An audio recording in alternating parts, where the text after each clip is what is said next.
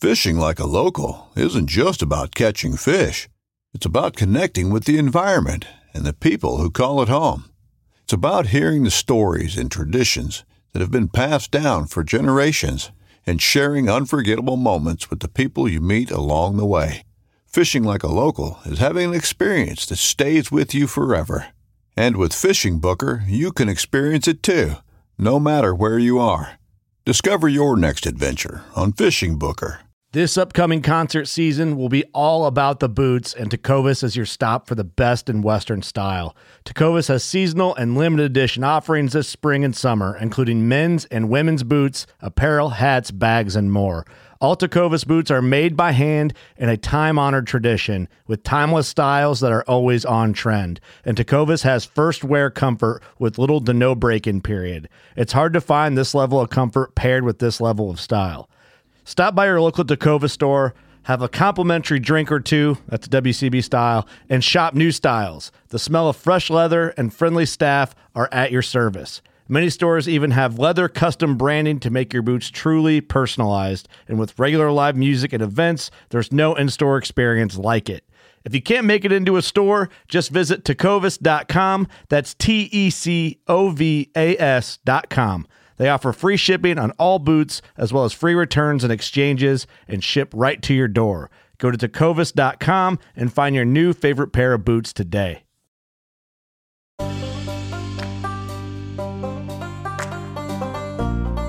Jobs fill your pockets, but adventures fill your soul. Jamie Lynn. The first full day out of Pagosa Springs, I think, was probably one of those times where I was like, this is dumb, and I hate this right now.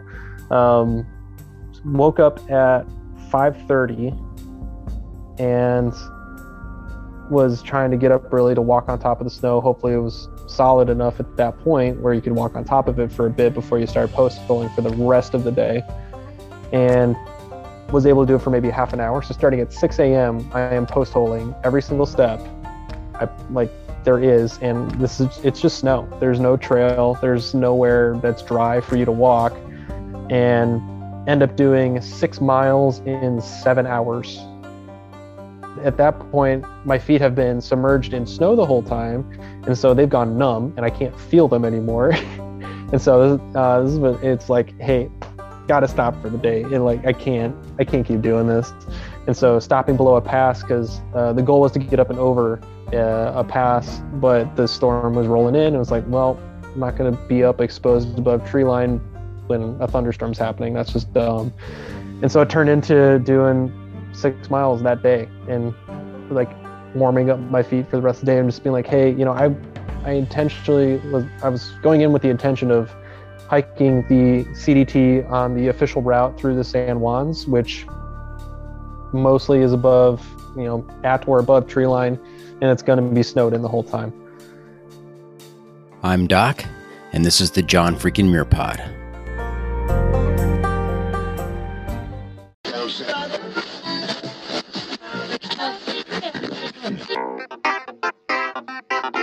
Welcome to the John freaking Muir Pod. Lace up those boots and sling on the pack for a romp through trails, short and long. With your host and Renaissance man, Doc, it's time to embrace the suck.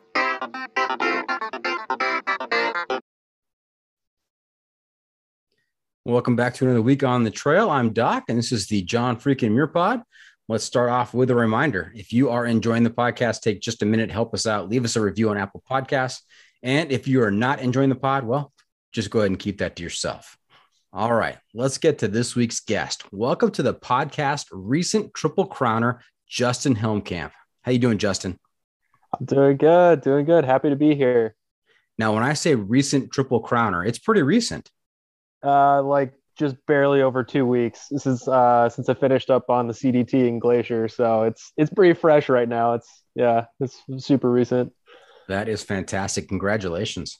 Thank you. Yeah, it's quite the journey. Has it sunk in yet?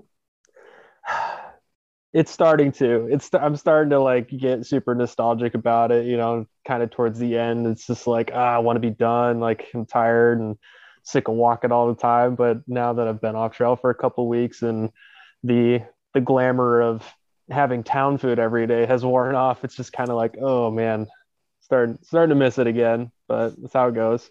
Nice. And how many trail miles do you have under your boots or your trail runners?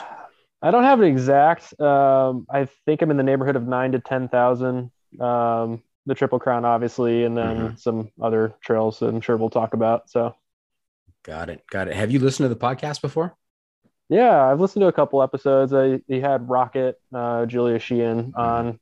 Listened to a bit of hers. Listened to a bit of Legends. So I was just kind of scrolling through. I was like, who do I recognize that's been on here? So I want to hear from them. Couple of good characters right there.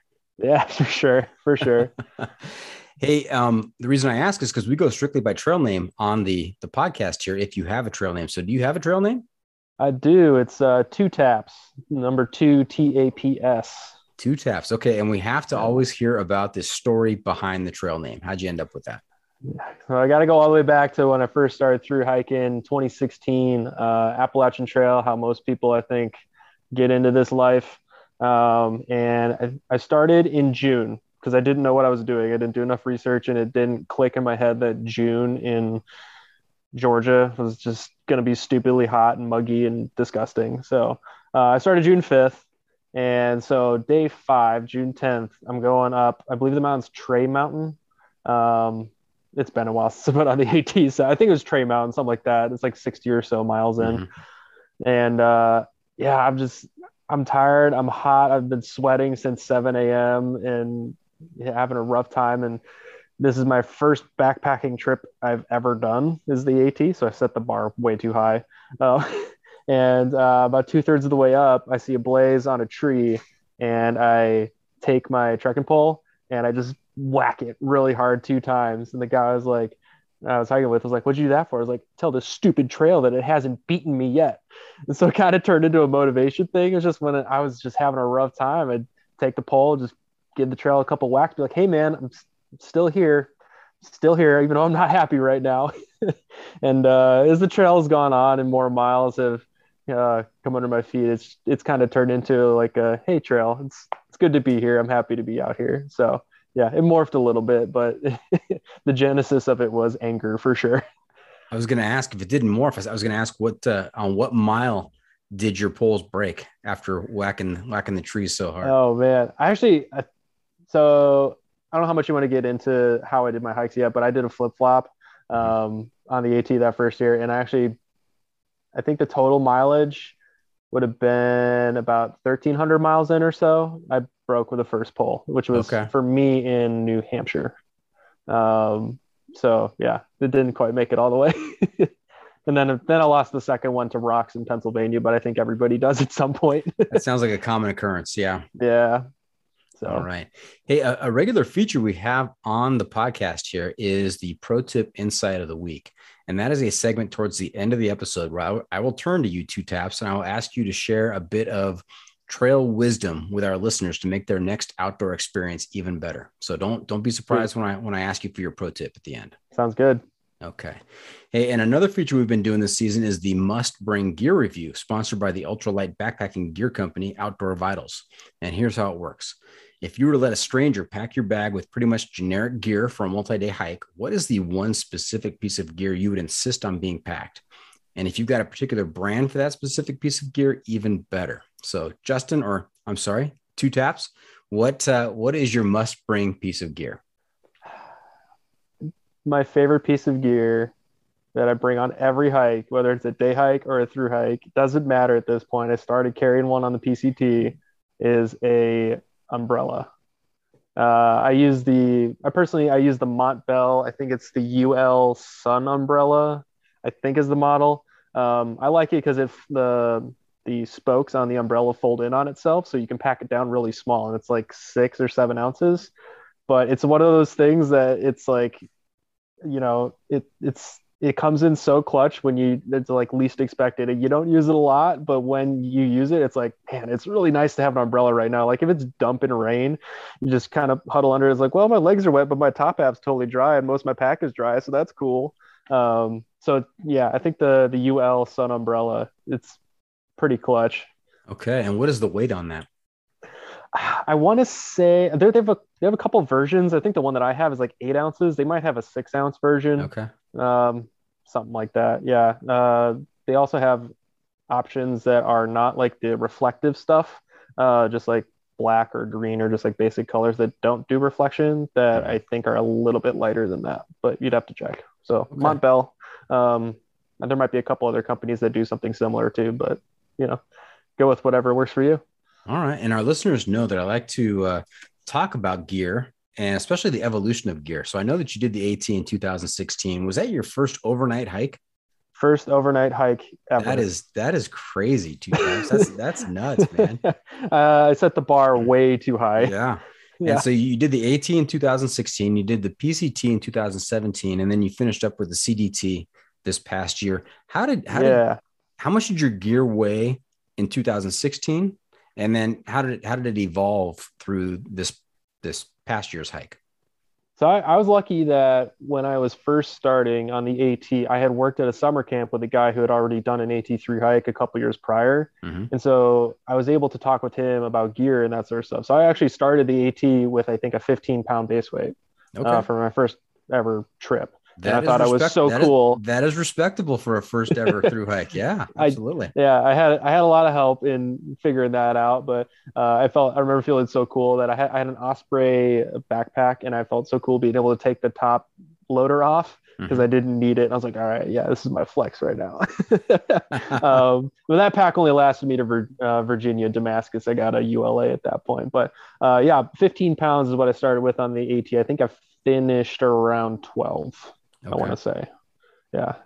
And then CDT.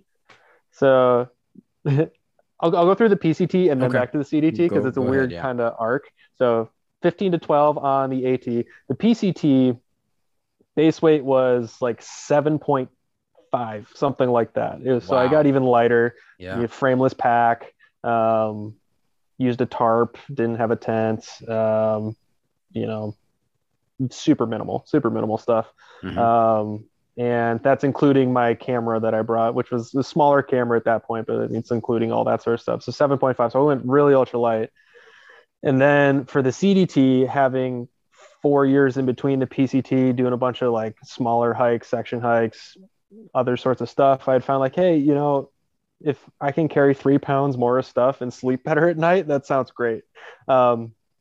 So I never actually weighed my CDT weight before I started because I was just like, I'm bringing what I'm bringing, and the number doesn't matter to me at this point. It's whatever.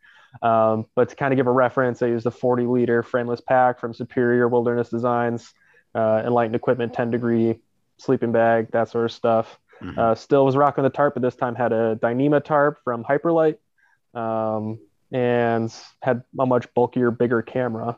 On this one, the camera itself weighed about, like the camera with all the camera gear was about 2.5, 3 extra pounds. So my total weight for CDT was somewhere in the range of 10 to 12 pounds when I started, something like that. So I actually so I started a little heavier, went really light, and then got a little heavier again because, sleeping on an air mattress is so much more bougie and fancy, and I got so much better sleep than just sleeping on the closed cell foam. And so I think actually it helped in the long run for me to just be happier with the hike because I was actually sleeping at night this time instead of just tossing and turning the whole time. All right. And I have to award you some extra bonus points here for using the word bougie just 10 minutes into the interview. So fantastic. That's how we do it. Love it. I was going to ask you if the weight arc went down and then back up because that PCT hike was particularly difficult or painful with just 7.5 pounds worth of gear. Yeah, and especially it bit me in the very end in Washington. I got snowed on the last 3-4 days in Washington. Up until that point, it really wasn't an issue with being cold or anything. But at that point, like I was freezing. I could barely sleep at night. And I didn't have pants. I didn't have proper pants. I was getting snowed on. I was like, this is dumb. I should not do this. Like, it's definitely worth the 4 ounces to get some wind pants or whatever it's going to be warmer than this right now, because this sucks. So that kind of informs some of it too. Just like, hey, sometimes inclement weather happens even in the middle of summer, especially on the CDT. So bring a couple extra layers. Like I had my hiking shirt on the PCT. I had my hiking shirt and a fleece and a rain jacket, and that was it for top layers. And then I just had shorts on the bottom, and that was it. So it was one of those things where I was like, I probably went a little bit too light there at the end, and it worked out fine, but it was not comfortable or fun at all. Yeah, that's the super flex right there, is 7.5 pounds, but that comes at a cost, right? That comes at a cost of comfort and inclement weather preparation. So, all right. And you said you went with a tarp for both the PCT and the CDT. Yeah, I've been doing tarps or cowboy camping ever since doing the PCT. The AT, I had a 6 Moons, like a tarp tent or a trekking pole tent. So it was still pretty light, but I found that I don't really mind bugs that much. And if it's particularly a buggy section that I know I'm going to be going into, or if it might be a colder section, I actually have a bivy that I'll bring at certain points of the trail. CDT, I just carried it the whole time because it was also nice to help keep my bag clean, keep the dirt out. And so, I've just been doing tarp stuff. And when I've been working in wilderness therapy outside of trail, and then especially my most recent gig, I live under one of those Home Depot blue tarps in the middle of winter. And so I was like, yeah, if I can do this in the middle of winter, I can do this in the summer and it'll be fine. So. Right. And have you experimented with different pitches for the tarp? Do you have a favorite pitch? I actually have a catenary tarp with Hyperlight. So it's really only one pitch is what you got.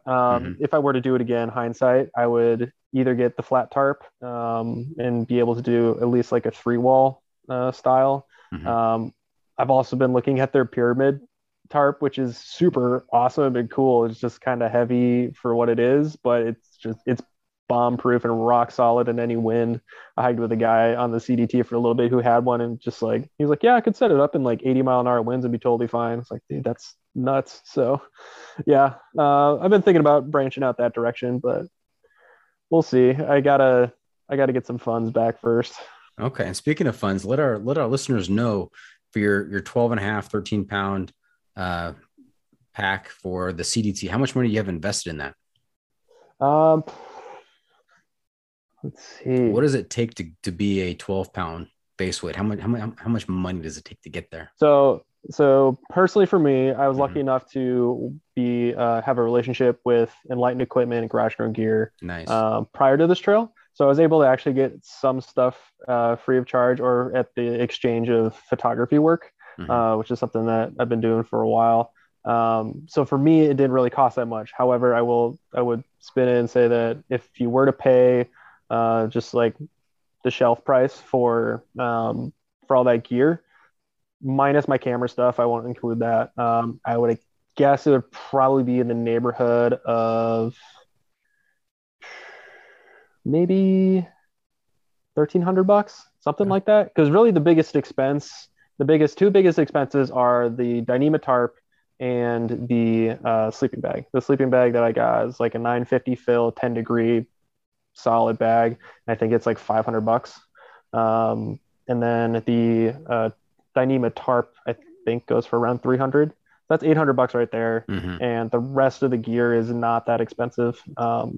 And so, yeah, it's not crazy expensive. It's not super cheap either. I've also done some research in the past of how to do a complete ultralight setup for like $800 too. You trade in the Dyneema tarp for a silk nylon tarp. You get a little bit cheaper of a sleeping bag, that sort of stuff. So it's definitely possible to get a sub 10-pound base weight for under $1,000. Okay.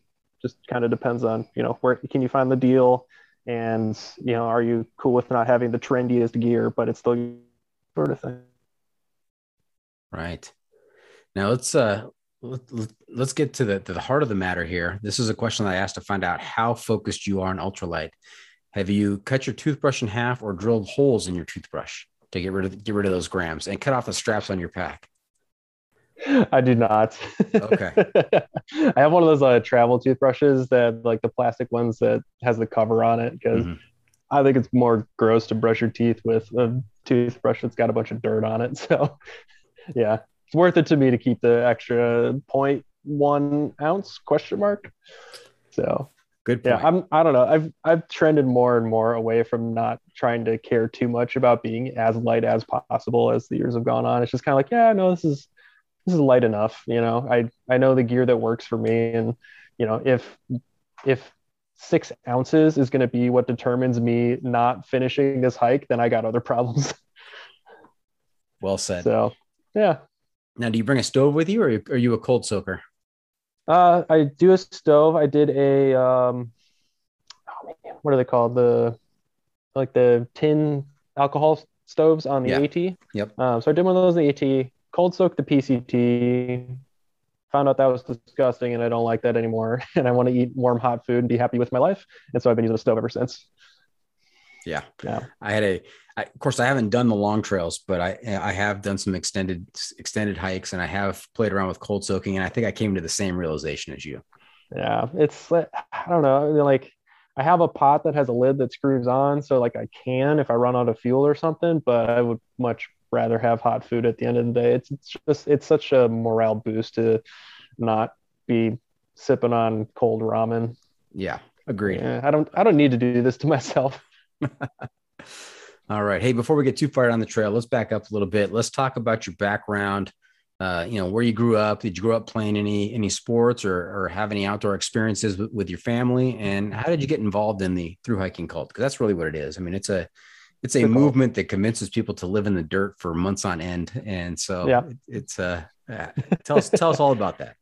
Yeah, so I'm from Wisconsin, and that's actually where I am right now.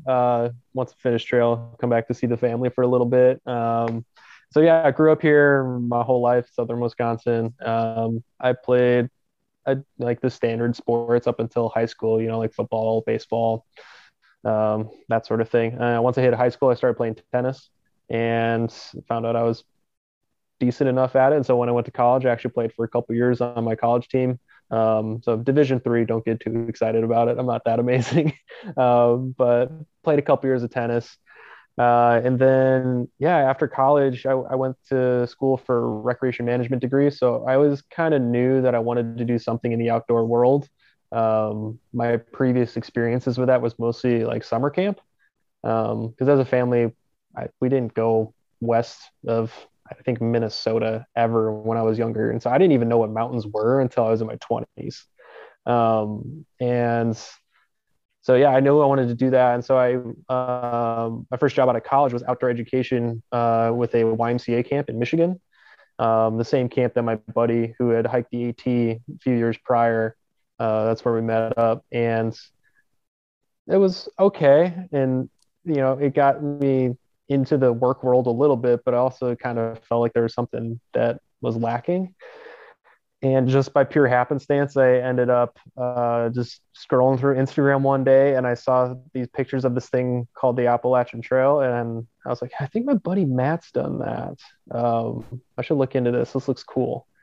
And I ended up just doing a deep dive in the winter of 2015, 16. And, by February, time was rolling around. I was like, well, my job's done June 1st. I guess I'm going to go hike June, right after that. And so that's how I kind of got started into it. It's just kind of looking for adventure, looking for, I don't know, I've never wanted to work like a corporate job or have an office or any of that sort of thing. I think life's more exciting when you tell the world, no, I'm going to do it this way that no one else is really doing it because you see a different perspective. And that's how I got started into it. And, for the first couple months, I wasn't into it, but I was too stubborn because I had told everyone, I was like, yeah, I'm doing this thing. I was too stubborn to quit. So I just kept going. And it wasn't until I started doing my flip flop where I really started really enjoying trail. So as I said earlier, I started in June and come late July, I was like, this is dumb. I hate this right now. I remember my last day of hiking north, I called my mom just to complain, in my mind, to complain about how crappy this was. And Later on, she told me that I wasn't making much sense. So we think I was having like a heat exhaustion moment, and that's how hot it was. Like it was in the 90s at night. It was bad. And so when I It was flip bad flop, enough. It was bad enough for you to call your mom and talk gibberish. yeah, she was Yeah. like, I don't really know. You were saying weird stuff. I kind of made it out, but yeah, it wasn't good. I was not doing well. And so I ended up taking about a week off and then went back to Maine, started going south. I was like, well, at least it's gonna be cooler up in Maine. And from that point when I summited Katahdin on August 9th, I was like, this is pretty cool, actually. I like this part. I'm not dying of sweat.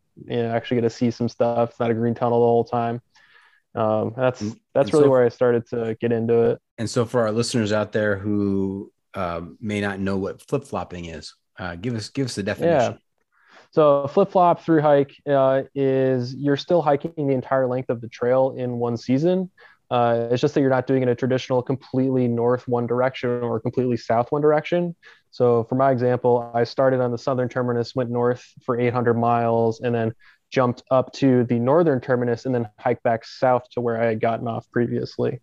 So I still did all the trail miles. I just did it in, partial northbound, partial southbound. And there's a couple of ways you can do it. You could, start in the middle and go north and then south, and get to see both terminuses at the ends. So yeah, there's different ways you can do it, but in general, it's kind of like bucking the trend of a traditional. I'm going just north or I'm going just south. Yeah, and that might happen for a variety of reasons. I know that on the PCT, folks have had to flip flop because of high snow in the Sierras and it being impassable. Oh, we can talk about high snow in the Sierra. Yeah. Okay. Good.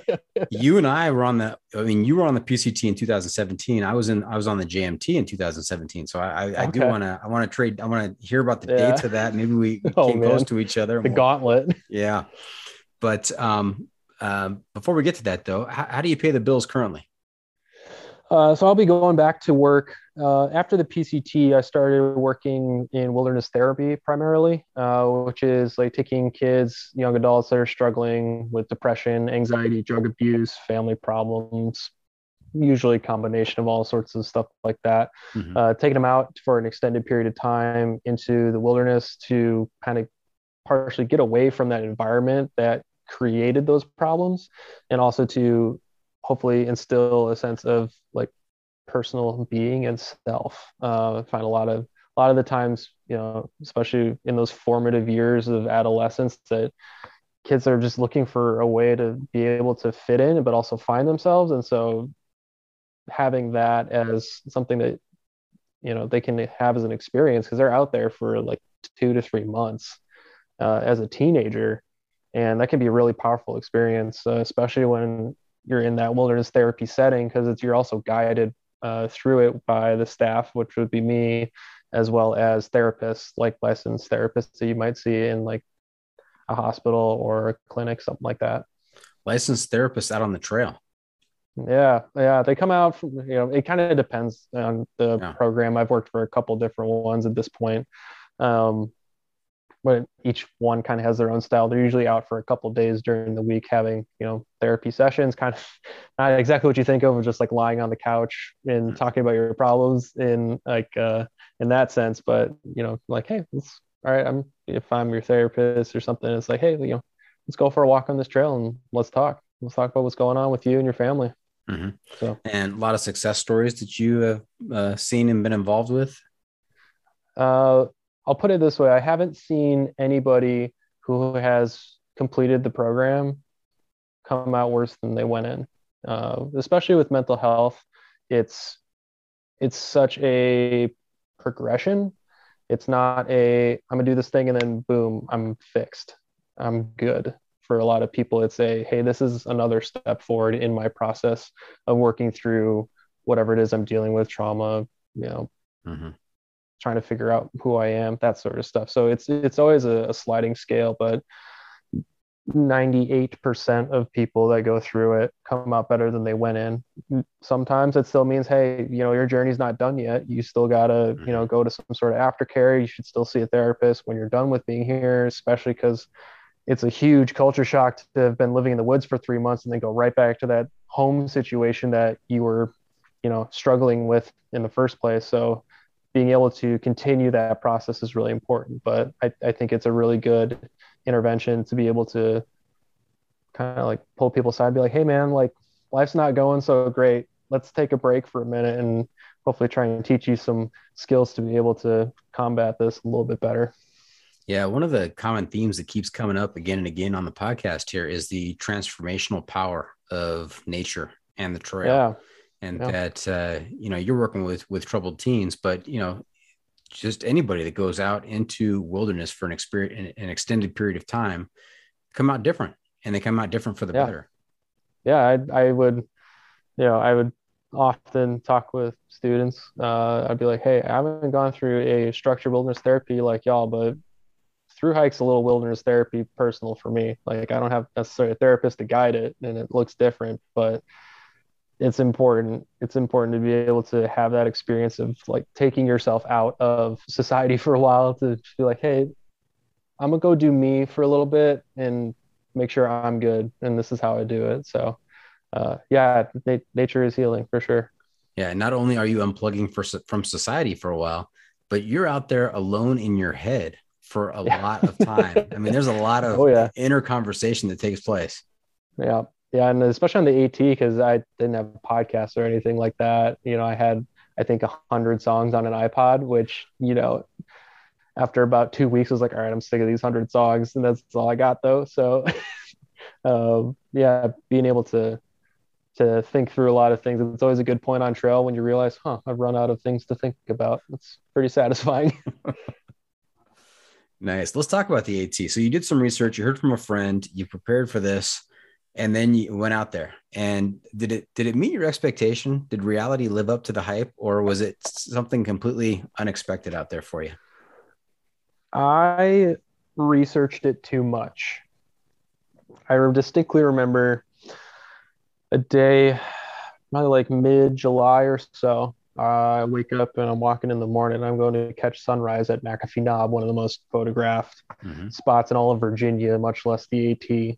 And I get there for sunrise, and the sunrise just peeking out over the ridge far off to the east. And I remember sitting there looking at it go and just thinking to myself, like, I feel like I've already been here. And that was kind of a bummer for me, because it's like, man, like it's cool. I was like, dang, this is really beautiful. This is a really cool moment. I wish I didn't feel like I'd already been here and experienced it before, because in my research, I'd seen that photo so many times. Like I had just dove so deep into looking at, hey, what do I expect on trail? What does it look like? All that. And, watching so many YouTube videos on it. And then I got there, I was like, man, I feel like I've already been here. And I don't know. I didn't like that experience a lot. And I changed it for, the following hikes. The PCT, I didn't really do any research at all, which was nice, because like it all felt fresh, which was really cool. But on the AT, I had found that the way that I was motivated the most to keep going and not become overwhelmed by like the gravity of how big this thing is that I'm trying to do. Because on the surface, like walking from Georgia to Maine is absurd. It's a long way, and if you think about that every day, you're just thinking about like, man, this is so far. I'm not making any progress. It feels like you're not moving at all. But if you can reframe it and be like, hey, all I got to do is get to the next resupply, and then eat some food, take a shower, and then worry about the next bit. So if I can just worry about this bit between here and there, I'll be good. That's 70 miles. That's not that bad. That's going to be 4 or 5 days. I can do that. You can do that for 4 or 5 days. And eventually you do that enough times, and hey, shoot, I made it all the way. And so that kind of is how I framed the rest of my hikes after that. It's something that I learned was like, yeah, man, you don't have to research everything about this trail. If there's permits and stuff, make sure you get your permit, that sort of thing. If you know that there's a section up ahead that could be vastly different than what you've been doing, such as going from Southern California into the Sierras during a high snow year, you should probably learn, the skills you need to navigate that safely and what gear you need to have sent out to you ahead of time. But, for the little stuff, like, am I going to hike from, I don't know, if I'm going to hike from X town to Y town, and then from Y town to Z town, for the most part, it's going to be pretty similar in how I approach it. So just go from X to Y first, and then go from Y to Z after that. And so that's kind of why I've stayed away from hiking videos of places that I haven't been yet that I want to go. Yeah, you learned from your own experience there on the AT, and your conversation right there reminded me of an old proverb of, how do you eat an elephant? One bite at a time. One bite at a time. You cannot consider the whole huge beast all at one time. And similar with a long trail, you just have to get up, break camp, hike 25, 30 miles, make camp, go to sleep, and then do that again 135, 140 times, and you're done, right? That's all you have to do. Yeah. I mean, when you break it down like that, it's like, what's the average length between towns on a trail? 3 to 6 days. All right, cool. Go hike 3 to 6 days, take a shower, eat some good food, feel good about life again, recharge, and then go do it again. And just keep doing that, and eventually you get there. Nice. And did you do the long trails solo, or did you go with buddies, or did you pick up a family along the way? How'd that work? I've always started trails by myself. I haven't started intentionally with anybody. And I've always found cool people to hang out with.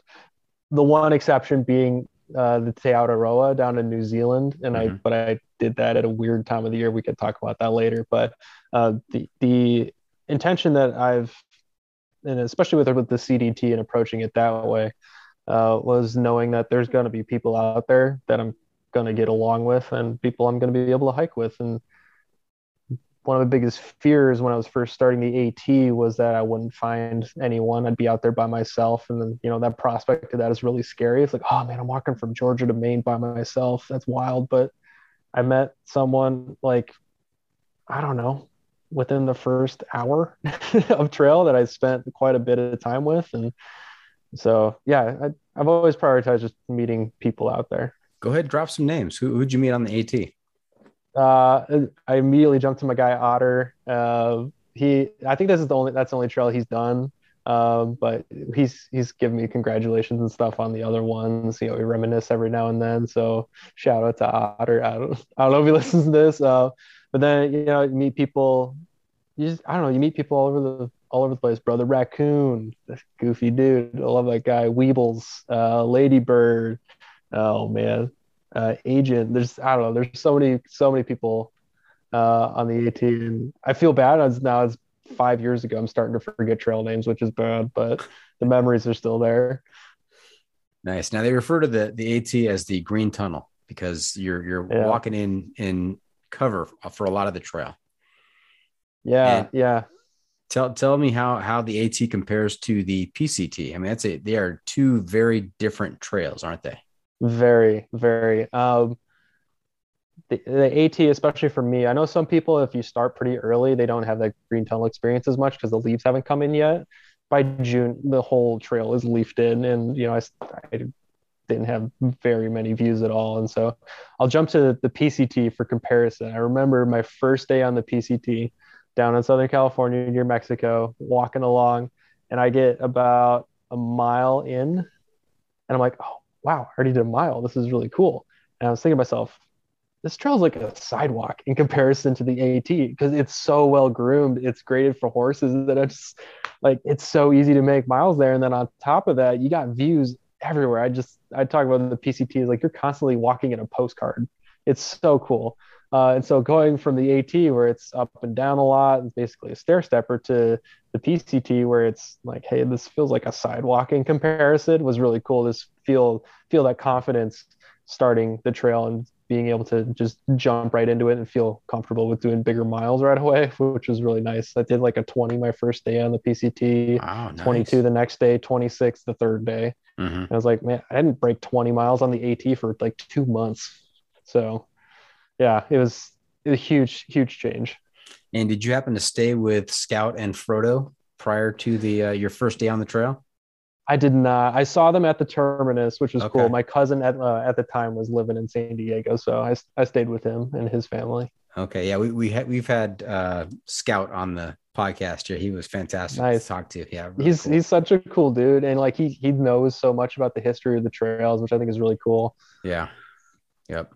All right. Hey, we're going to take a quick break, but when we come back, we're going to hear a bit more from Two Taps on the PCT. And I especially want to hear about his experience in the Sierras. So stay tuned for that. We'll be right back.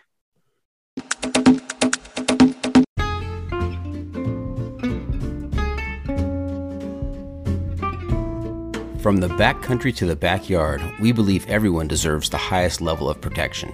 Since 1984, Sawyer Products offers the best, most technologically advanced solutions for protection against sun, bugs, and water, using time-released liposome technology, topical insect repellents, and new standards in water filtration. And with every Sawyer product you buy, you are helping to provide clean water through 140 charities in 80 countries with their long-lasting water filters. Every Sawyer product you buy is an investment in our common humanity. Choose Sawyer and keep the adventure going, knowing that their products have been tested and chosen by those who count on serious protection on the trail all day long.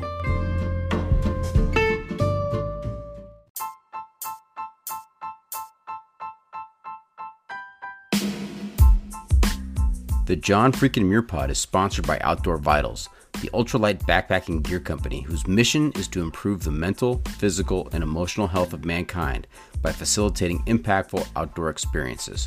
Outdoor Vitals creates innovative technical products with confidence-inspiring education that empower outdoor ultralight adventurers.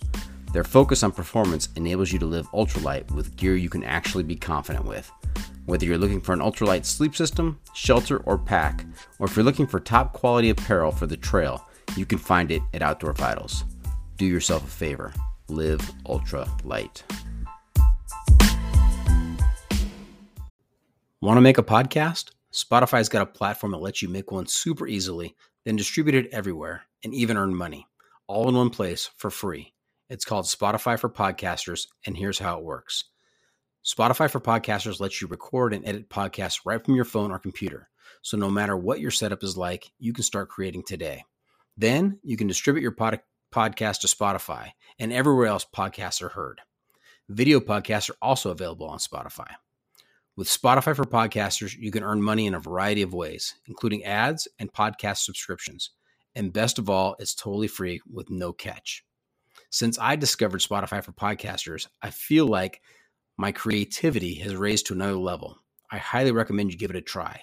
Download the Spotify for Podcasters app or go to www.spotify.com/podcasters to get started.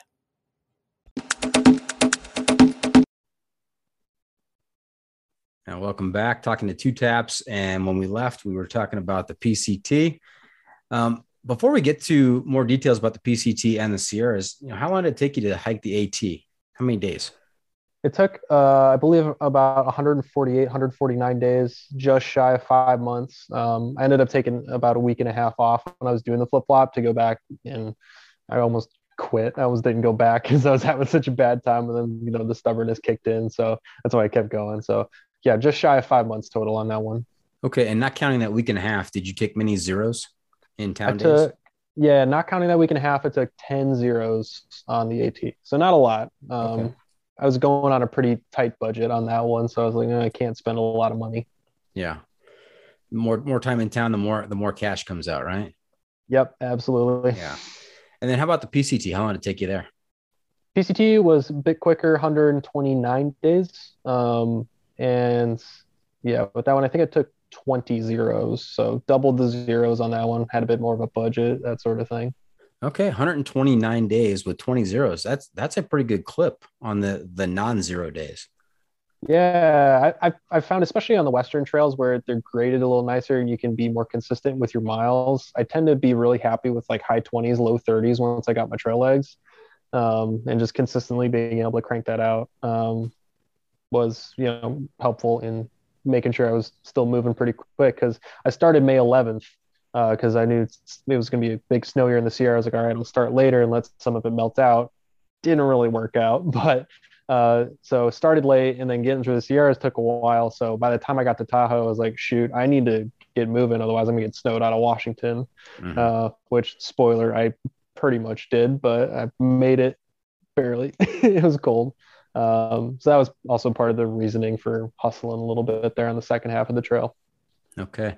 Now the PCT, I like to say, has multiple personalities. There are very different feels to different sections of the trail. You've got the desert, you've got the Sierras, you've got Oregon and Washington. And I think those are all, even Northern California is different than the Sierras. Yeah. And so, tell us your impressions of the different sections and what was your favorite? I really enjoyed Washington. I ended up moving there after the trail just because I was so enamored with it, which was great. That was my favorite section. Probably the last 200 miles or so from Snoqualmie Pass to the border was just stunning. I feel like the Sierras would have been my favorite if I hadn't just constantly been like, I feel like I'm going to die today. And I don't like that. So I feel like that would have been a highlight, but I was just way too focused on just trying to get through without getting swept down a river. But I really enjoyed NorCal, which I know is controversial because I think a lot of people don't like NorCal. I love NorCal, and I think part of that is because it was the first time having consistently dry trail for like the whole day. So that was really nice to be able to be like, cool, my feet are staying dry. I like this. This is good. And you're not post-holing. Not post-holing. I actually didn't have much problem with post-holing. Because I went into the Sierras in late June, it had condensed pretty well, and there wasn't much in the way of storms. Like there was one day where it was like kind of stormy, but didn't even rain.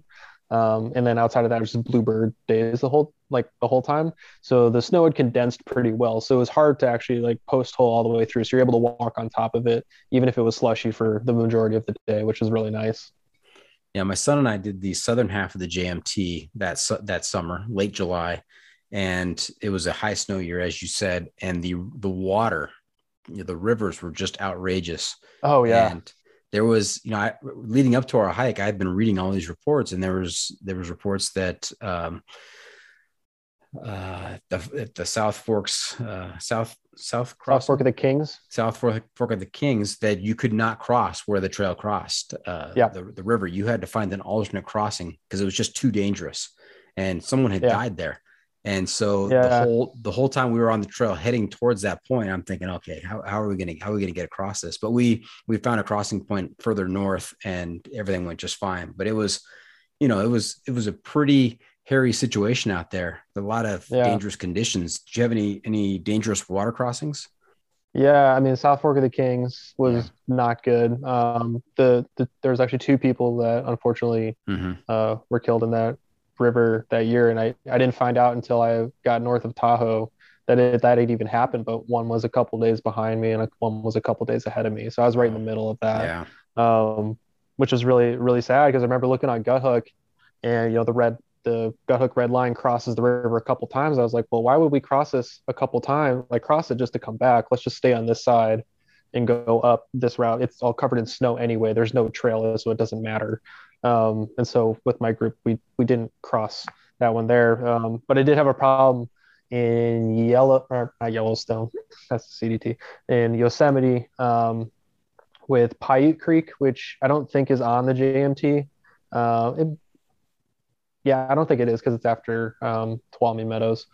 But Paiute Creek, I had gotten a little ahead of the group, and so I was like, it's at that point, just the whole meadow area was just flooded completely. Like the sign that said trail was like barely poking out of the water. And this is like a 3-foot tall sign. And like the bank of the creek is usually another 20 feet further than this. And so that's how flooded it was. But I saw that it was moving kind of slowly. So I was like, all right, cool. This is the first river I've had that's not just absolutely whipping by me. It looks decently shallow and it's moving pretty slow. I can probably ford this one. I've done sketchier ones than this, I thought. And then I get, so I take off like my shirt, I take off my backpack, I'm holding it above my head and just trying to keep everything dry. And I start walking across with my pack over my head. And I get till about waist deep in this creek. I'm like, all right, cool. Waist deep. This is fine. I'm not even really getting pushed much by the current until I take one more step forward and I find out that there's just this huge drop off. And so I go immediately from the water at my waist to over my head. And I'm just like one hand dog paddling as hard as I can to get to this down tree that's like another 15 feet further out there in the river. And I got there fine, but I was like, that was the one time I was like, this is dumb. This is stupid. I really am not having a good time at all with this. It's like end of the day, I'm all soaking wet now. Yeah, it sucked. But that was probably one of the sketchiest moments I had on trail was like, oh shoot, like, I'm getting pushed. There's a bunch of down trees and stuff. Like I get hung up on that and stuck under one or something. I hope like trying to keep my pack dry. It was a mess. Yeah, the Sierras was a mess. It was in hindsight dumb to go through. Like, and I've been telling people, I was like, I never ever want to do that again. And at the same time, I'm glad I did it. Just, I don't know, but I'm stubborn and I just wanted to keep going north and I didn't want to flip or skip or anything. I was like, no, I just want to keep going. And we did it. But yeah, I wouldn't do that again. Sounds like a lot of type 2 fun. I'd take 3 fun. Type 3 fun. Okay, very good. Yep. Next Not level. fun to do and not fun to talk about. And I question, is that even fun then? Should it be should that be a category of fun if it's not fun to do or talk about? It's one of those things where it's like you don't want to glorify it because then it gives people the wrong impression. It's like, hey, they did it, why can't I, sort of thing. Mm-hmm. But as we talked about earlier, people died like where I was when I was out there on the PCT doing the exact same thing as them. And, no long trail should be worth you dying over. That's like, I get that accidents happen. And like, I saw South Fork of the Kings. I saw where that happened. And that was scary. Like just even looking at it, I got so much anxiety. And even like weeks after leaving the Sierra, I remember just hearing a stream north of oh man, it's not Carson. It starts with a C. It's in Northern California. I can't remember the name of it. Chester. Okay. It's near the halfway point. And I remember walking around a corner and I hear just a trickle of running water and I can feel myself tense up and get like anxious about it. Cause I'm like, because I gotten so used to like, all right, man, as soon as you hear water, it's go time. That's a bit of PTSD right there. For sure. Yeah, it was bad. And it was stunningly beautiful, but at the same time, it's like, man, I don't know if that's worth it. And so, I do want to go back to the Sierra at some point in like August where I can just chill. Yeah. Nice. Yeah. Now, I've also heard a big difference between the AT and the PCT is the number of states that you go through. So in the AT, you're going through a lot of smaller states. And so it feels like you're making progress because you've gone from one state to another. But the first, I don't know, was it 1,800 miles of the PCT is California. And it's like you are never getting out of California. Did you feel that? I didn't feel it as much as I think most people because I had that mindset of just get to the next town. Like, don't worry about how far it is. And so I started, I was like, all right, cool. I'm just going to get to, I'm going for the border. Cool. I'm going to Warner Springs. It's 120 miles. It's not ridiculous, something like that. If you want to get to Warner Springs, it's like, all right, cool. You're going to Idlewild. That's 40 miles, and stuff like that. So just keeping that approach of like, hey, just get to the next resupply point, the breaking it down is really nice. Also, I think most people kind of divide California by how Guthooks divides it between Southern California, 700 miles. You got the Sierra for like 500 miles, say 400 miles. Then you got Northern California for the rest. So that 1,700 miles that California is, divided by 3, it doesn't feel as ridiculously huge as California actually is. And then, you get to Oregon and Washington, they're 500 miles, 450 and then 500 miles. So by that point, it's like, I've already done 1,700 somehow. Can do another 900. There you go. Now, before we leave the AT and the PCT behind and move to New Zealand, can you boil it down to what is your favorite memory from each of those trails? Oh, on the AT, it would have to be Saddleback Mountains up in Maine. The day that I was going over there, I looked later on, it was 50-mile-an-hour consistent winds with gusts of over 80 miles an hour. And it's a bald mountain. Once you get up there, you got about a mile and a half of just open. And so the wind is just whipping. It's like, it is one of the windiest up until the CDT. That was the windiest hiking experience I'd ever had. And I'm legitimately getting blown over. I'm trying to walk and the wind is knocking me on my side. And I remember getting down the other side, just going like, dude, that was cool. I did it with my buddy Jupiter when he was hiking the Eastern Continental Trail, which goes from Canada down to Key West. Huge trail. Jupiter hikes. Jupiter hikes. That's the Yeah, one. he was a former guest. Yeah. Oh, nice. Yeah. Yeah. He's cool, dude. He's a great so guy. Yeah. I got to do saddlebacks in Maine with him when he was on that, and we were just laughing the whole time, just being like, "This is so cool." So that was probably my favorite AT memory. Okay. And then the PCT, I'd have to say the Glacier Peak Wilderness in Washington. It's about 150 miles, 100 miles or so from the finish, and we just had stunning weather through that section. You're walking around a volcano in just like the heart of the Cascades, and I was walking around a corner, and I legitimately just was overwhelmed with the magnitude of, it was the first time I was like, man, I'm actually doing this. Like, I'm actually going to finish this.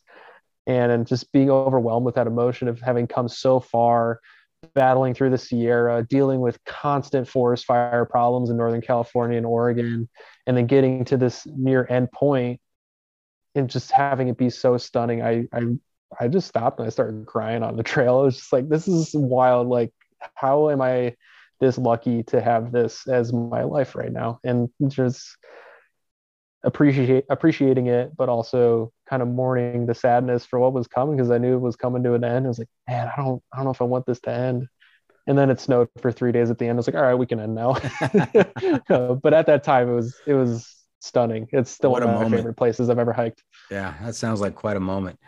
Yeah. Now let's move on to New Zealand. Last season, we had on the podcast Elena Osborne, who goes by Tip Tap. Tip Tap. Yeah, that's actually, right. I met her when she was on the PCT. I did a little trail magic out of Snoqualmie Pass and ran into her. Yeah, yep, her video was stunning. Yeah, incredible. We talked to her about her PCT travels, and then she took us through the TA and told us all about that. So how did you get the idea in your head to do the TA down in New Zealand? So 17, finished up the PCT in September, felt kind of lost for a couple of months, found out about this wilderness therapy gig, which got me out to Washington. It was the first time in my life where I actually got a job where it's like making a bit of money. So I was able to put some money away. And the particular company I was working for had a break over the winter. It was like a 4-month break. And it's like, you have a job next season if you want to come back. We understand if you need to move on to other things and finally get a job over the winter. But I'd been able to save enough that I was like, well, I have a guaranteed job starting late January if I want it. And so, I've got 4 months to kill. Why not go somewhere cool? And I was missing the hiking scene a lot. And I was like, well, what's something cool I could do in the Southern Hemisphere? New Zealand. Up until that point, I would have always been one of those places. I'm a huge Lord of the Rings nerd. It had been one of those places like, I would love to go here, and I don't think it'll ever happen. But the stars aligned, and it was like, well, you got 3 months and enough money to go hang out in New Zealand for 3 months if you want, and they have a trail down there. And so I went down to New Zealand and hiked part of the TA. Now, caveat disclaimer, I only ended up hiking the South Island, but from what I've heard, it's the best half. So I'll take it. I'll finish the North Island at some point. But I was able to go down there. I ended up spending a month working in a hostel in Queenstown, which is like the place where they invented bungee jumping, if that gives you an idea of how cool this place is. So I worked in a hostel, was a vagrant down there, and then hiked the South Island of New Zealand in 40 days. And then, hung out for a little longer, saw a couple pals, and then took off to go back to work. That's fantastic. Now, Two Taps, I have to tell you that one of the highlights of my podcasting career was, I found somebody recommended that I talk to Elena. And so I reached out to her, and when through social media, and when she got back to me, she was in the middle of her TA hike. And so she said, I'm on the trail right now, let's reconnect when I'm done. And I said, great. Here's a link to the podcast. You want to listen to some episodes?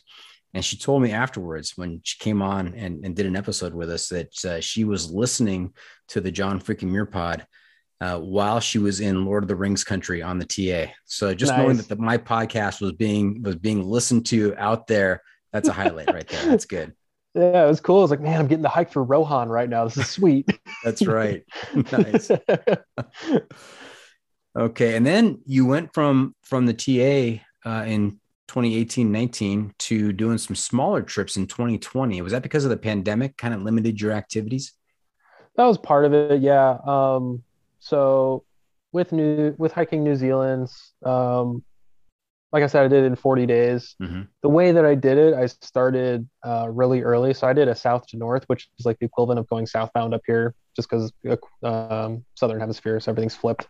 And so I hiked by myself pretty much the whole time. I hiked with another person for 30 minutes. And, at the end of that, it was like, all right, cool. I'm glad to know that I can do this I can do 40 days by myself. Like I saw people in town, but you don't really form that tramily or anything Yeah. Were like you looking that. over your shoulder the whole time for orcs and ring wraiths? I wish. I remember hiking through one part going like, I think this is where they filmed the road scene where they first see the Nazgul and they're hiding under that tree. Right. And I remember Frodo that. is Yep. doing weird stuff. So, yeah. But with that, it was like, I'm glad I know that I can do 800 miles by myself, but I don't want to do that anymore. And so in 2020, I was originally going to hike the CDT, and then COVID happened. Like, okay, I'll go southbound. And COVID was still happening. I was like, all right, I guess I can't do it this year. But what else can I do that is also close to home? And so being able to do the smaller stuff, even if it was solo, didn't feel as daunting, which was nice. Being able to go out, I did the Timberline Trail in a couple days. I did this infinity loop, like a figure eight through the Three Sisters Wilderness near Oregon. Hiked some sections of the Oregon Desert Trail, stuff like that. I moved to Bend, Oregon from Seattle when the pandemic first started. I got a new job. So being able to do that stuff that was still close to home and I could still like stay connected with work and friends and that sort of thing, but also be able to still kind of scratch that itch a little bit was really nice. And especially with just, I don't know, when the pandemic first started, I was part of a Zoom call group. It was like a hiker support group. It was all the through hikers. They're just like, man, I just can't get out. And everything's on lockdown. This is back when we thought it was like the zombie apocalypse was happening. So it's like no one was leaving their house. And so I just felt so lucky to be like, well, I'm really lucky that I live in a really cool place and I can go, drive 45 minutes and be at the trailhead for sisters, stuff like that. So it was prioritizing just, experiencing the new place that I was living. I love that hiker support group on Zoom It definitely was during the pandemic. Oh my gosh. Yeah. It's like if you're a hiker in any capacity, it was like a friend. I was meeting like friends of friends of friends, people I'd never actually hiked with, but it's like I know one guy who knows another guy who knows another guy, and we all just get together and yeah, it was fun. It was fun. It was needed. Would those meetings start off with, "Hi, my name is Tip Taps, and I'm a hiker"? It did for the people that we didn't know or that I didn't know. I was like, hey, I'm Two Taps. Yeah. Who are you? What have you hiked? That sort of thing. The classic hiker stuff. How many miles you got? Scoping everyone out. Right. So one of my questions was going to be, what's with the 4-year gap between the PCT and the CDT? But now it makes sense. And you took some time, did the TA, and then COVID came in and kind of delayed things for you. But when you finished the AT, did you know that you're going to be a triple crowner? No. You hadn't said to yourself at that point, I'm doing all 3 long trails come hell or high water. I'm going to do it. No. And I didn't think I was going to hike again after the AT for a while until I was like, well, I missed this. I guess I'll go do the PCT. I heard some good stuff about that while I was on the trail. But it's always for me been one trail at a time. It was never, I want to do the Triple Crown. Mm-hmm. And I think that's also part of that gap between the PCT and the CDT. Because when I finished the PCT, I was 20, I just turned 24, 23. I just turned either 23 or 24. I don't know, math. Early 20s. And I only really worked one job for 9 months. Other than that, I was working retail for REI just to pay for my next hike. And if I was going to do the CDT, it would be for the wrong reasons. It would be because I want to have this title of Triple Crown, whatever that means. that would have been the main reason and the goal. And so for me, in waiting that long, and especially with having other hikes in between that, was what hike do I want to do? And it wasn't until I was done with New Zealand that I was like, all right, I think I kind of want to do the CDT, because after the PCT and realizing you need to do something else for a little while, because you can't have your whole life just be through hiking perpetually. At least for me, I need to be able to do multiple things, and having some semblance of a career is good, is important to me. Even if it looks really weird compared to, all my college friends that are having kids and, getting promoted at their corporate jobs and stuff like that. And so, when the opportunity to go to New Zealand arose, I was like, cool. Yeah, I want to do this. I'd much rather do this than hike the CDT. So I was like, all right, cool. I'm gonna go do that. And then it wasn't until late 2019, the winter 2019, 2020, I was like, all right, I think I want to go see the CDT. Because I was able to do a section in 2019 of Colorado with some PCT friends that were finishing up their Triple Crowns.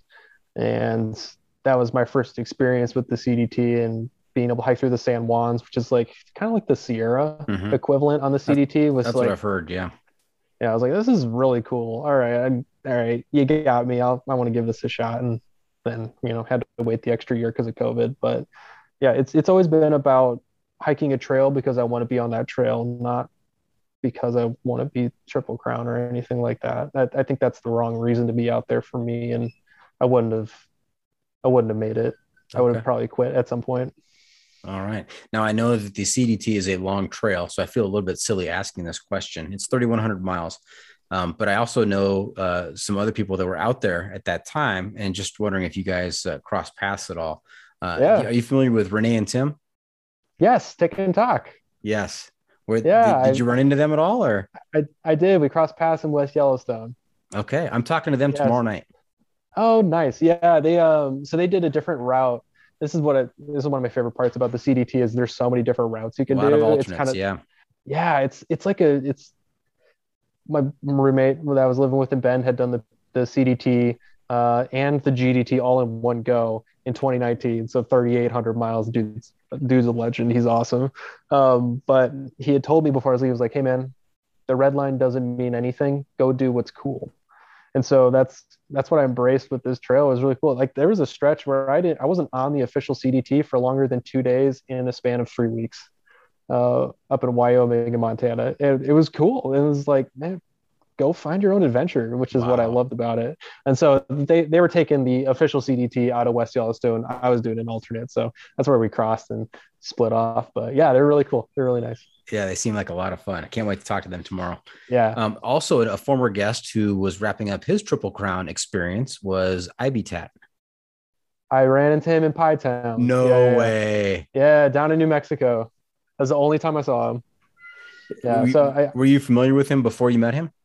I knew who he was. I watched a couple of his videos. Yeah. Just for fun. Like I said, I don't really watch much in terms of like hiking YouTube stuff, just to, I don't want to ruin my own experience, that sort of thing. But I'd heard about him. I'd follow him on Instagram for a little bit. He takes some cool videos, and yeah, he's a character. He is a character. He's a little rough around the edges. He is. I have to tell you that my mom is a faithful listener to the podcast, of course, and she heard his episode and heard he was going to do the CDT. And so she has watched every single one of his videos as he has gone from Mexico to Canada. And, she's a big fan of Ibitat. Yeah, I don't want to ruin the mystique of Ibitat too much, but it's interesting meeting him in person versus his videos. It was like, you're definitely the same person, but like you approach things differently. It's really interesting. So yeah, when he was on the podcast, I had not watched any of his videos, and so he was on the podcast, and we had a really great conversation. I didn't have to put the explicit on the episode or anything. And then I started watching his videos. I'm like, holy smokes. God. Yeah, okay. Hey there. It's definitely his rant box on his YouTube, which is very entertaining to watch. So yeah. Ran into him in Pie Town. We both stayed at the Toaster House. It was kind of a quirky little spot in this town of like 100 people in the random New Mexico desert. Yeah, CDT's weird. CDT's got some weird town stops. Yes. Now, did you find? I've heard from Ginger Balls, who's a triple crowner. He did the CDT as his last trail, last long trail, and he said if he would have started with the CDT, that would have been his last hike, because Yeah. starting off in New Mexico, there's a lot of questionable water sources, and there's a lot of wayfinding, right? I mean, there's not a clearly defined path for a lot of that in New Mexico. So my experience has been, and I talked with my buddy Prodigy. I don't know if you've had him on the podcast. No. If not, you should definitely reach out to him. But so he did the calendar year Triple Crown in 2019. And so just being able to talk with his experience between 2018 and 2021, it sounds like the CDT's put a lot of effort into putting signage up, which has been really nice. I didn't find it all too hard with route finding. Is really only the boot heel in New Mexico, which is like that first 80 miles or so, where you're kind of going over flat expanses of nothing, and you just see like this tiny little stake way off in the distance with a CDT sign on. And you're like, all right, cool, I guess I'm going that way as navigation. But I didn't find it was super hard. I think the only thing that was rough was the section between Pie Town and Grants, which is like mile 400, 500-ish, somewhere in there, where it's just road like the whole time, and you're walking on roads. And I don't know, that was the one time where I was like, this road section sucked, just because it was just really long, consistently just road. But honestly, New Mexico, I've liked it more than Colorado. Oh, wow. Okay. Yeah, it's got some really cool variety to it. You can go from like desolate desert, and 10 miles later, you're going uphill, you're in a conifer forest. And then you drop back down to desert, and you're in cacti, and you go to if you take the Gila River alternate, you're walking along the Gila River for a couple days. You got like cottonwood trees. It's a really cool spot. There's mesas, there's aspen. If you can only hike one state to get a taste of all of the trail, I think New Mexico is the one to do. Honestly, it's really cool. Okay. Now, how many days did it take you to do the CDT? CDT was 145 days with 26 zeros, and then probably like 10 or so Neros. So yeah, the zero count keeps going up the more trails I do. It's like, you can hang out in town, it's fine. But this one I'd worked for, basically 2 years to pay for, and finally got a job that actually paid me some money. So I was like, all right, I can spend some money. All right. And of the 3 long trails, what was your longest day mileage wise? CDT ended up doing a 45. The intention was to do a 62 or a metric century. We had it perfectly lined up. Me and 5 other people were like, all right, guys, today's the day. We're going to do 100K. And we stopped exactly 62 miles from the road to Lander, Wyoming. So we're in the Great Divide Basin, where it's pretty flat. Again, a lot of roads, but it's like dirt gravel roads, it's like extra wide trail, really. And we started at 2 a.m., 3 a.m., 2 a.m., something like that, really early, and had 31 miles done by 12:30. And then we kept on going until mile 45, where my buddy Twerk just showed up out of nowhere making trail magic in the middle of the Wyoming basin. And his one rule was, you can have trail magic as long as you stay. And so we ended up staying and cutting our 62 miles short, but is for a good reason. Yeah, it was worth it. Trail magic. What kind of trail magic? Oh, he makes the best food. I think that we were doing tacos that night. So much beer. So much beer. There might even be tequila floating around somewhere. He's got like his portable speaker just bumping music. Like, the dude knows how to trail magic. Like, it's incredible. Yeah. Okay. Now, I saw on your Instagram feed, looked like you were taking pictures with someone named Brittany. Bullet. Yeah. Bullet. Okay. Was she on the CDT? Was that? Yeah. She's actually from Bend as well. Okay. So yeah, she's out in that area. We hiked together. I saw her off and on in the beginning of the trail. She started the day before me, so we kind of bounced back and forth for the first 500 miles. Then we did from Grants, New Mexico, which is like 500, 550, up through about the middle of Colorado together before splitting. Okay. So yeah, And did she finish? she did. She actually finished the same day I did. Wow. Yeah, so we ended up splitting in Colorado and then bounced together around in northern Montana, and so we ended up finishing the same day. So yeah, Very cool. Now, do you have a favorite memory from the CDT? there. Oh man, Glacier was so cool. um, I there's like favorite places, and then there's favorite moments. Um, because I think those favorite moments, it's more so about the people that I'm with rather than where I am. And when when I was in northern Colorado, I got to hike. I started hiking predominantly with the three other people, Tumbleweed, Paddles, and Sprout, who I had first seen in Silver City, which was like mile 150 or so. It's the first time I met them, but then I got ahead going through the San Juans and the snow and all that. And we can talk about the San Juan snow. Um, but we linked back up in northern Colorado, and I hiked the vast majority of the rest of the trail with them. And I don't know, there's just like that feeling of trail family that I got so much love for them. They're just such cool people, so supportive. I was having a really rough time with trail in that time period, when we first started hiking together, and I probably would have quit if I hadn't found a group of really awesome people to be around because I really just I was struggling and I really needed that support. Um, and so yeah, being able to like every moment with them is so fun. And we finished together with a couple other friends as well, and with Taco, Big Sprout, and Chili Dog, which was really cool. And I love the names. yeah, Those are awesome. yeah, they're great. Yeah, it's just I don't know. I think from Bozeman, Montana, to the end of the trail, it's just like every day was great with them. It was really cool. So that's where most of my favorite moments come in.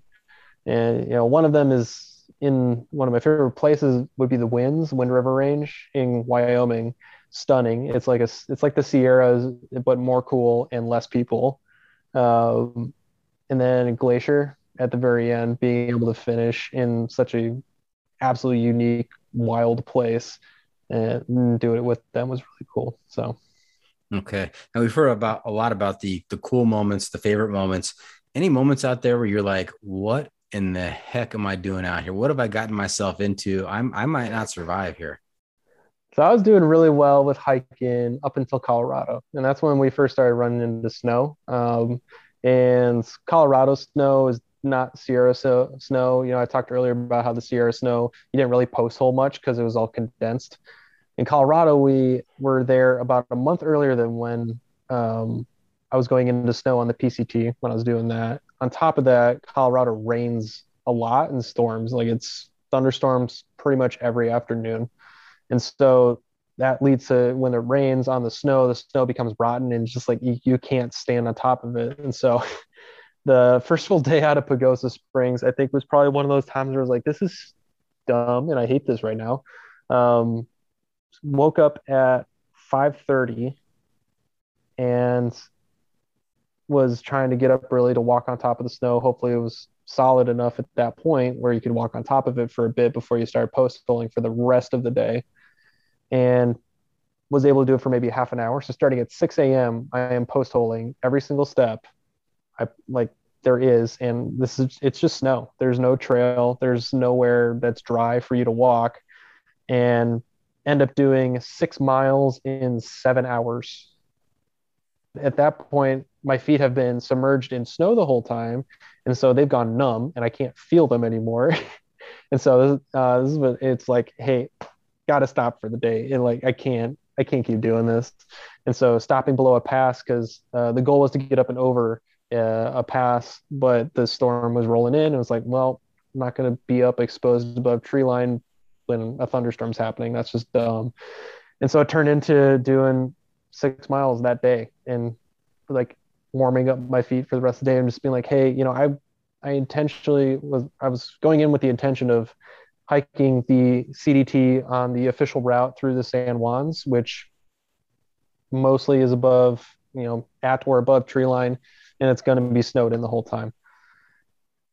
After that day, kind of reassessed that and was like, hey, maybe we need to find a different way to do this. And so the next day, hopping down onto the Creed cutoff, but turning off of that and walking on the highway for a while to head back up to the trail at a different point, actually, which is where the origin of the Rio Grande is. So it's basically hop down off the divide, go to the Rio Grande, walk up the Rio Grande until get back to the trail, which was about halfway through the San Juans.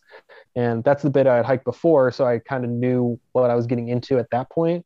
And I was like, well, I got snowshoes and it's flatter on this bit. So if need be, can use snowshoes. And so, being able to kind of adjust and create like this was not an official route by any means. It was hey, let's build a route that will work for us sort of thing, which I think is really cool. Yeah. Totally. Yeah. We're going to call it the Rio Grande Alt. I don't know, something like that. But yeah, it actually worked out really well because by the time ended up getting back up to the CDT, which was like 4 days later, had a couple sunny days in a row, which was really nice to help the snow condense. So it was much easier to walk on top of it. You can actually start making some decent miles. Okay. Hey, what's next for Two Taps? And if you don't have a what's next, I've got a couple of suggestions. I mean, I'm happy to hear your suggestions. Okay. I think you're ready for the Hayduke. Dude, I was talking about this before I went on this hike with some homies back in Bend. They were like, hey, I'll have my trail legs if you guys are free. I don't think it's going to happen this year, though, just because water in the Southwest this year is stupidly low. So, yeah. But maybe next spring. Well, I don't know. We'll see. Yeah. Hayduke, that is a lot of type 2 fun. Yeah. And I haven't really done much in Utah. So that'd be really cool to get down there. But yeah, right now it's kind of I'm looking to head back out west here soon. Gonna road trip out with my dad and have some father-son time, which will be really cool. Currently my plan is I'll be going back to doing the wilderness therapy for a couple months in Bend, just kind of get back on my feet sort of thing. And at the same time working on building my photography business. So you said you saw a couple posts on Instagram, that sort of thing. And I started photography on the AT. Just strictly because I wanted something to do other than walking. And after 5-6 years, it's blossomed into something that's like, hey, I want to do this full time. I want this to be my job. I really enjoy it, and being able to capture those places and be able to share them, especially with people that can't experience the adventure of a through hike, is, I don't know, it's really fulfilling. And that's how I got inspired to start hiking, is seeing cool photos and videos of people hiking, so going to these cool places. And so if I can do that for someone, that's really cool. People need to go to your Instagram account and click on your link tree. I clicked on your link tree and go to your photography website. It is incredible. You've got some amazing shots there, Two Taps. Thank you. I appreciate it. Absolutely gorgeous. It helps when you're hiking through really cool places. It makes it easier for you. You got good material to work with. Yeah. That's right. So yeah, this next year is focusing on building that up and entering the world of, what is adventure photography, trying to monetize that somehow. And, starting with that, I got a print shop up right now, trying to get artwork into people's homes. And, hopefully, if you see that photo of Glacier, with the clouds rolling over it and the autumn colors every day at your office at work, you might go, I think I need to go there someday. So that's right. And that's a little bit of sanity in your office as well. I mean, you're able to look at that during the tough times and you'll be in a better spot. Now, Two Taps, after you finish the Hayduke, then you'll be ready for the next step, which is the Barkley. Oh God. I don't know about that. I'll walk so I don't have to run, man. I mean, I thought about it a couple times on trail about getting into trail running, just because, especially with finishing a long trail, you're just so used to your endorphins and serotonin and dopamine, all that flowing through your body all the time. And when you get off trail, it's just like you crash so hard. And I think that's where the post-trail depression comes in big time. And so being able to do 20 miles in 3 hours, because you're running it as opposed to hiking it. He's still are able to see some cool stuff. I don't know if I'll ever get to Barkley level. Yeah, That is insanity. Barkley is trail running, but it's also wayfinding, and it's also sleep deprivation, right? It is insanity. Have they had any finishers recently? I don't think they've had a finisher since they haven't had finishers in a while. It's been a few years. Yeah. Yeah. That tells you how insane the race is. Yeah. I know that Legend did it. Yep. And that dude's wild. And if he can only make it two rounds, I don't know if I'll make it one. Yeah. But yeah, we'll see. I don't know. I won't rule it out. I've talked to a few guys who have participated in the Barclays. Talked to Mike Wardian, talked to Legend, talked to Hunter Leininger, and we're talking world-class athletes here. I mean, they are doing amazing thing. They're at the top of their game, and the Barkley just chews them up and spits them out. It is. It's wild. Crazy. It's hilarious. Yeah. Yeah. All right. Hey, Two Taps, you know where we are? Where are we? We're at that time of the episode where I turn to you and ask you for your pro tip insight of the week. What piece of wisdom can you share with our listeners to make their next outdoor adventure even better? All right. I learned this in New Zealand. So slight bit of backstory on this. New Zealand is a very wet country. It rains frequently. And what I've found is a lot of the TA, you're walking through fields and over rivers, and your feet are constantly wet all the time, all day. I had wet feet for 35 days straight out of the 40 days. So I had dry feet for the last 5 days. That was it. And so I had a lot of anxiety about having wet feet because I've seen and heard a lot about, if you have wet feet for a super long period of time, what can happen, where your feet just kind of deteriorate, start to rot, fungi. This is bad. And so I was very proactive in trying to find ways to mitigate that while I was hiking. And the thing that I found worked best for me is every single time that I was taking a break when I was on trail, I would always take my socks and shoes off and let my feet totally air out.